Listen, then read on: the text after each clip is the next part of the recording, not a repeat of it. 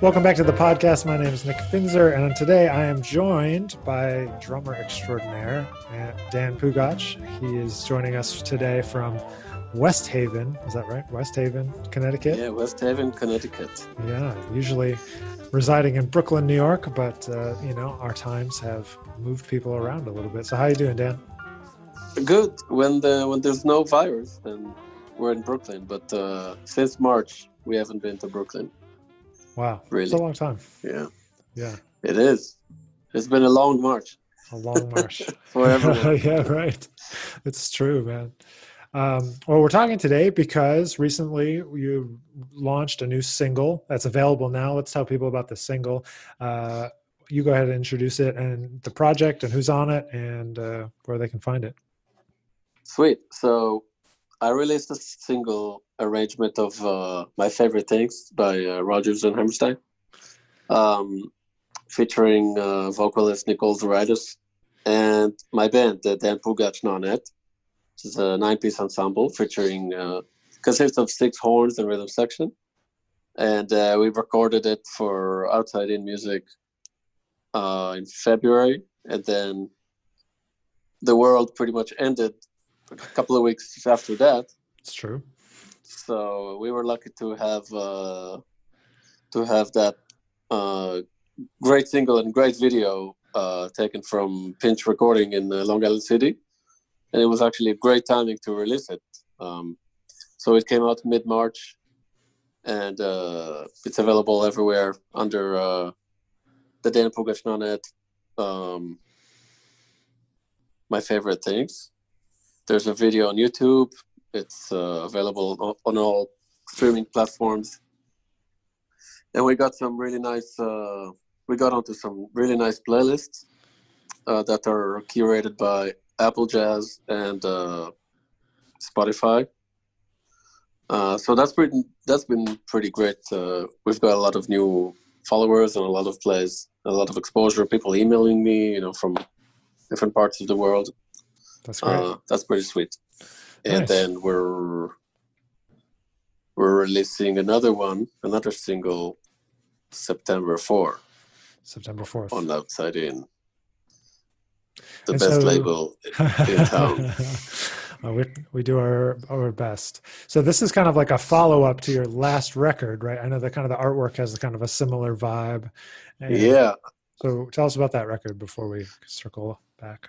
So I released in 2018. I released my debut album with the Nonet, featuring Nicole, with my arrangements and my compositions.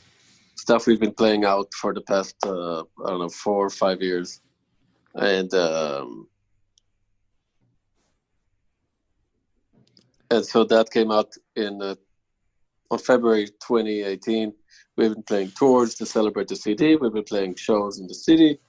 We went abroad a little bit when you could do that with no mask or a hazmat suit. Now they want to fly with open windows, Yeah, right. Because you can't use the AC. Yeah. And then so I've been releasing kind of following up with several, because I don't have a full album ready yet that's like cohesive concept. I just have like a bunch of cool arrangements that I like that I added to the repertoire as we were touring, and asked to arrange this and this and this and this. So I ended up with the extra material that's a little bit diverse and eclectic. So I decided, no, what's the pressure? I'll just release singles, and I'll still keep it within the same lines of the original artwork. So I hired a really great graphic designer named Courtney I. She's based out of Philadelphia, and I just described to her what I need, like just very vague concept, and she nailed it. She put it into art. She took photos of handmade stuff she did with papers and watercolors, really cool stuff. And I've been challenging her to kind of keep the same vibe for my different releases. So it's still associated with that project. Kind of like a bigger branding type of umbrella until I release a brand new album, which will be completely different artwork. Yeah, that makes sense. So I mean, it makes sense to Okay. me. That's super cool, though. So I know before everything, you know, the Nonet was playing. You guys were playing a lot. I think you had a residency at the 55 bar, right? Yeah, we actually played there. Yeah, we were playing there for a couple of years, and our last show was the last show of the United States. Like, you know, all our friends, members of the band. It was also their last show. We played on March 13 or March 19 or no, March 13. I think it was a Friday night. We played 55. People were like, I don't know if it's gonna happen. Clubs are closed. I think Smalls was already closed, and Smalls is like the flagship. So if Smalls down, then kind of the entire city. But we managed to play. People were out, and that was the end of it. We haven't played since. Yeah, and we used to play tours. Yeah, we had a bunch of stuff lined up. We were supposed to play in Pittsburgh and the Deerhead again, and you know. Yeah, life goes. It's okay. It's okay. Good thing I got the feeling. We accomplished a lot when we could, and so I'm okay with that. You know, if the world changes and we won't take the Nonet out for the next, I don't know, year or two, then it's fine. We'll do other things for now. Other things and eventually get back to it. So before I forget, you were saying that this first single, My Favorite Things, it features Nicole. It also features Andrew Gould. There's a great soprano saxophone solo on there. But I wanted everybody to know, who are the rest of the people in the Nonet? Yeah, so these are actually the original horn members, except for one. So it features David Smith on trumpet, Mike Fay on trombone, and Jeff Nelson on bass trombone. On the album, I had Jen Henkel on bass trombone, and she played everything from gigs to tours to recordings, and then she got picked up for like a Broadway tour. I think it was Miss Saigon, and so I said, congrats. And then, you know, New York City is so cool that if your top guy cannot do it, then there's always someone else's top guy, and then you could just pick up from there. So Jeff Nelson has been really great with us. Andrew Gould on alto, Jeremy Powell on tenor sax, and Andrew Gatauskas on baritone. They all double on flute, clarinets, and all that. And then rhythm section has been rotating. So on this recording, I had Martha Cato on piano and Craig Aiken on bass. Craig is one of the first bass players I've ever played with in New York. We've known each other for 12 years. He's a KC guy, and and those horns are also on the albums and all the other releases. Yeah. So what was the inspiration from going from, you know, quote unquote jazz drummer to leader of a Nonet? How did that happen? I don't know. I mean, I just started getting exposed to it when I was at City College. I got a master's, and most of the work was classical and musicology and that type of field. And then there was one hang with Mike Oliver, who was a great composer arranger. Yeah. Assistant director of the BMI at the time, working with Jim McNeely. And so he encouraged me to get into writing for large ensemble. And so I started then. And all I've been trying to do is just get a little better at it every chart. And I still do. I mean, I'm still learning and studying it and trying to get better at it. And so that's pretty much it. I compiled enough material to play a show, and I saw that there's a really good. It's good for me. It doesn't put pressure on me as a drummer to try to showcase the drumming so much, like you would do in a trio where you take like 8 solos in 10 tunes, you know. Sure. And so the non-net worked out for me, and it's been really great to feature stuff that I like to play, stuff I grew up listening to, as well as experimenting with stuff I'm not aware of, like new material for me, or sounds that are not typically like jazz songs. Like we arranged Dolly Parton's Jolene, which is pretty much like a country song, and we turned it into this like Ray Harm orchestrated stuff for horns, and came out pretty good, featuring voice, you know, which is a lot of fun for me. You know, get to play with one of the best vocalists I know, who I also married. So we save a room when we go on tour, you know. Yeah. So was there any or are there any like arrangers or composers for non-net that you use to like kind of learn how to do it? I was exposed to Alan Ferber, and he's been my hero at that. And then later on, I discovered more groups that are kind of in that instrumentation, you know, like Birth of the Cool or McNeely's Tentet, Anat Cohen's Tentet, Miho Hazama's M Unit, Lucas Pino's Nonet.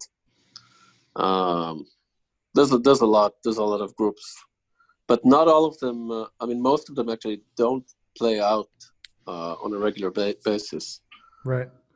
A lot of the bands just, you know, they write the arrangements. They do maybe one show here and there, but it's hard, and so I can understand why why composers don't really push it 100%. They record great albums, and then they just don't try to tour with it or go too crazy. I just committed to it. I figured if I stick to it, I can build some traction and focus. So what's your approach to that part of it? Because I know like a lot of people kind of fail in that like they say they're going to commit to it, and they're like, and something like a non-net that's a little more difficult. They end up like, I don't know, maybe just either giving up or saying, oh, it's too hard or whatever. So what's been your approach to like keeping it going and like getting that residency at the 55 bar? I know you're a pretty persistent guy and you're pretty focused on making stuff happen for yourself. So what are some things that you feel like you've done well in order to keep that momentum until now, I guess? But it's a good question. I would say that the gigs or the residencies were not something I actually pursued. Oh, okay. Or went after. If anything, the gigs that I pursued, I didn't really hear back, or I got not now type of answer. Mm-hmm. Jesus, this dog. It's all good. It's all good. I'm measuring the door. Shut the door. I swear I don't know. It's all good. We got this dog. Right. And I saw on Instagram. Yeah, this dog. I mean, it's a long story, but right now we have her, and she's a little bit anxious, so she barks a lot, but she's sweet. Anyway, but I would say that being flexible and being always open-minded about opportunities to play or collaborate or do things is, I think, the best thing I did, because I landed those gigs not because I emailed 16 times with a really great YouTube link. Mm-hmm. It's more that I hung out at the right places at the right time with the right people. I knew when to pitch and specifically when to shut up and not mention my project. Because imagine how many times people hear, "Oh, I gotta bring my band here," Right. And then so I just started. I had to start from something, so I started from back in the day. I booked gigs at this art gallery that had no stage, no backline, no music, no nothing. I just basically brought them on it. People brought their amps. We played acoustically. I brought my drums, and we played on a floor in an art gallery in Greenpoint, which was successful. We packed the place. We did that twice, and then we played at the Tea Lounge at the time, and then I started playing with singers and my wife and stuff. So we played at Rockwood. Rockwood back then, in I don't know, 2015 was kind of like right after Snarky Puppy had a residency at Rockwood, and then they got to a point where everybody knows that they're playing there and that it's a really cool space, great sound, great vibe. So I figured, if I can get in there and do that, it won't be the concert of the year. It won't be like a 15-minute pieces inspired by Brookmeyer and I don't know what, but I would be able to get something out. Mm-hmm. And I don't know if you see it as a compromise or not. Depends on what your ideal concert scenario is. But I was happy to have an audience, mm-hmm. and I was happy to have an audience that's not jazz, that's mm-hmm. not there to consume jazz. So I had to be careful with the amount of shit I put into the music. So I made shorter arrangements, arrangements that I dug, but shorter solos. I added vocals to help the project be a little more. If I say accessible, it's already like a bad connotation, as if I sold out to myself but I don't think so. I think I bridged the gap between rock, folk, pop world and the jazz and large ensemble. So, and then little by little, I managed to push different guests, call different musicians that I want to play with, practice leading a band. It's one thing to write a chart. It's another thing to play it and rehearse it. It's a whole different story to show up at a concert venue and lead your own band. The first couple of gigs were really awkward. I said some dumb shit on the mic. Don't we all? Which if you know me, you expect it. But if you don't know me, it's a little awkward. So I got my hours of my flight hours, or my whatever you call it, test driving hours. Yeah.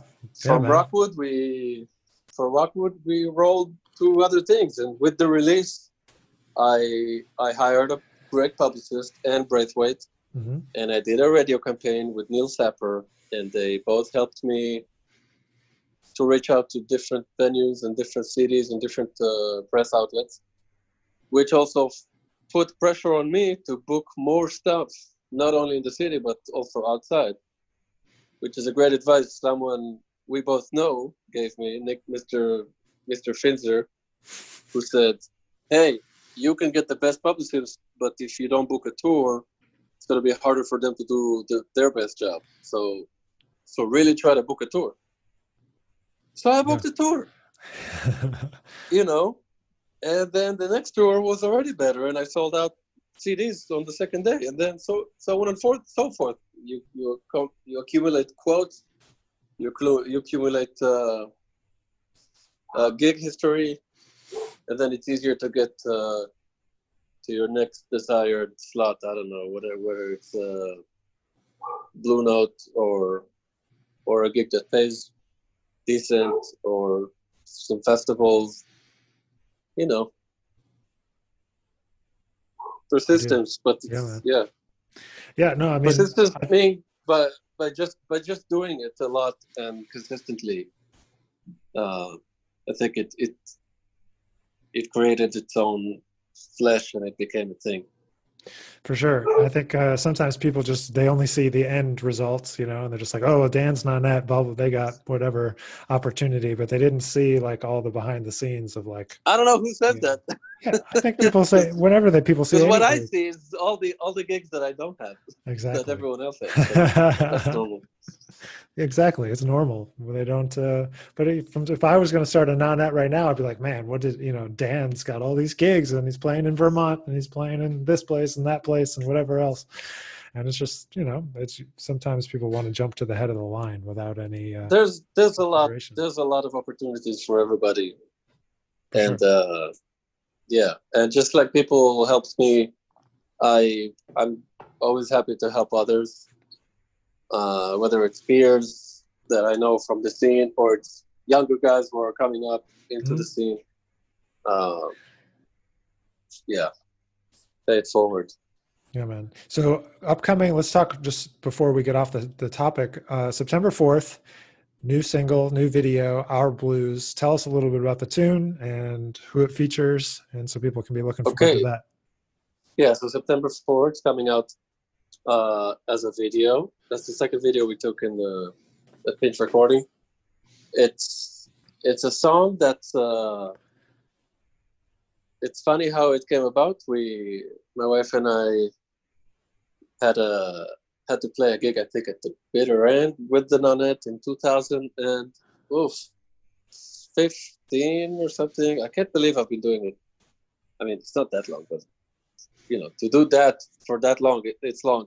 Yeah. I hear you. The white hair. And I wrote an arrangement. I wrote the body of the arrangement to feature like a blues, like a vocal blues, like a vocal slow, dirty blues. But it didn't work out with the vocalist. And then I said to Nicole, "Hey, can you write something?" And I think we were like rubbing each other the wrong way that day or that week. And so she wrote this really nasty, sassy, kind of like anti-man type of blues. And it came out right after like all the Me Too movement got more traction and awareness, and the whole thing about women in the world and stuff. So the lyrics are pretty much about mansplaining, and it's a funny little blues, and people love it because it has a really cool punchline, and there's a really cool little bit of a shout chorus that I wrote with cool dynamics, and it's really short and sweet, and to me it's exactly what you need. It's like for a radio song, not a live concert. Like it's kind of perfect, For sure. And so it features Nicole Zoridis on vocals and the rest of the band. Awesome. So September 4th, people can find that everywhere: YouTube, Spotify, etc. And hopefully we'll get you on some playlists again. Never can tell about those. They're a little mysterious, but do what we can. But you never know. Yeah, you never know. You'll be fine. One other thing I wanted to touch on before I let you go is you've been super busy. You and Nicole have been like right at the forefront of like staying on top of learning how to do the streaming and get a band together from your apartment and all of this stuff. And you were just telling me before we started recording about some stuff that you were doing. So could you tell us a little about all that? We basically just like everyone else, we hit a wall. And we didn't know when the next time would be that we'd be able to go out and play. and it's very different for different people. So with no judgment at all, to people who want to go play with masks, I'm not comfortable with that right now. Sure. So going to like a small jazz club and performing with a mask, I'm not. I can't do it. I don't see myself do that. And as we went along the quarantine, we just started figuring out how to play live from the house. So I have an old audio interface that I bought when I thought I was going to be a session drummer. You know, but that didn't work out in Brooklyn because there's so much noise there. I couldn't even record a basic track because it was so loud in Brooklyn. Mm-hmm. So I kind of ditched it, but I kept the interface and a bunch of cable and a bunch of like basic microphones. Mm-hmm. And so I just put it back together and I Googled how to do it. And so I remember the first video we checked out on YouTube was this 20-minute long video of this guy basically going through all the streaming platforms, explaining which one does what and what it's good for and the pricing. And we literally watched the entire thing until we figure out, okay, we're gonna go with Ecamm Live.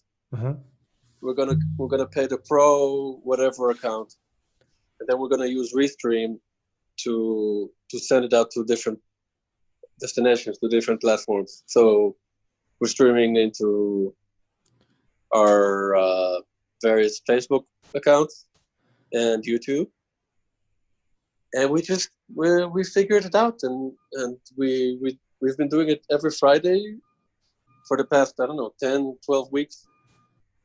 And we've been taking requests, which is something my wife is a master at. So as always, we, just like with the Nanette and just like with her band, we found a way to combine our talents and our like maybe expertises. I like that, expertises. And so now we do this, and people we get different calls for gigs to basically live stream. That's cool. Which is pretty whack when you. It's pretty insane when you.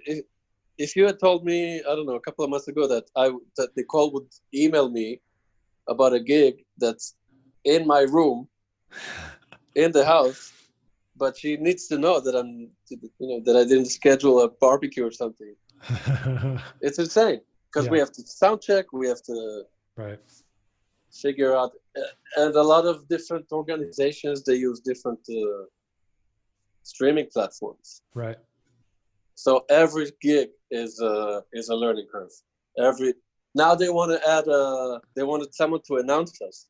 So we're playing tonight for the Litchfield Jazz Camp, and we have a bass player guest,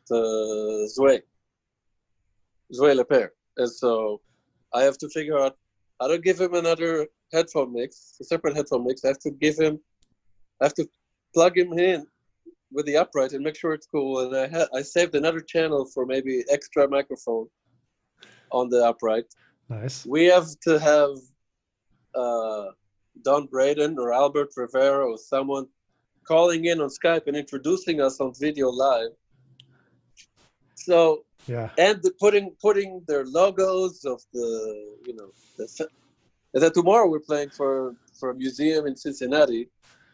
Friday we're doing our live show plus another conference for cancer or I don't remember what. That's what we do now. It's insane.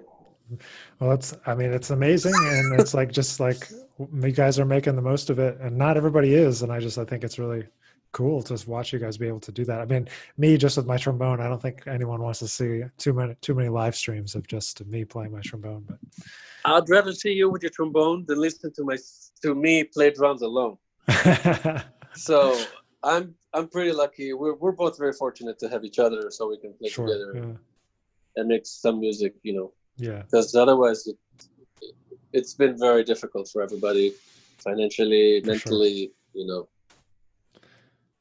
Yeah, for sure. So that's every Friday. So hopefully at some point you'll be able to just not keep doing it every Friday. But for now, where can people find that Friday live stream? They can go to Nicole Z Music, and it's all there. Cool. And for your Nonnet stuff, where's the best place to find for people to find it? DanPugach.com is an okay website. It's one of those websites that you set up and then It just kind of sits there. and then let it die. Yeah, I see. Because I'm very active. I'm very active on Instagram. I love Instagram, Okay.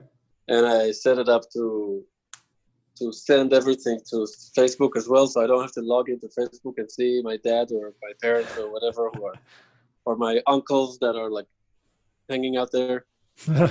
You know. So, I understand. Yeah, I hear you. with all respect and love, you know. Yeah. What's your Instagram handle? Tell people your Instagram handle. It's Dan Pugach.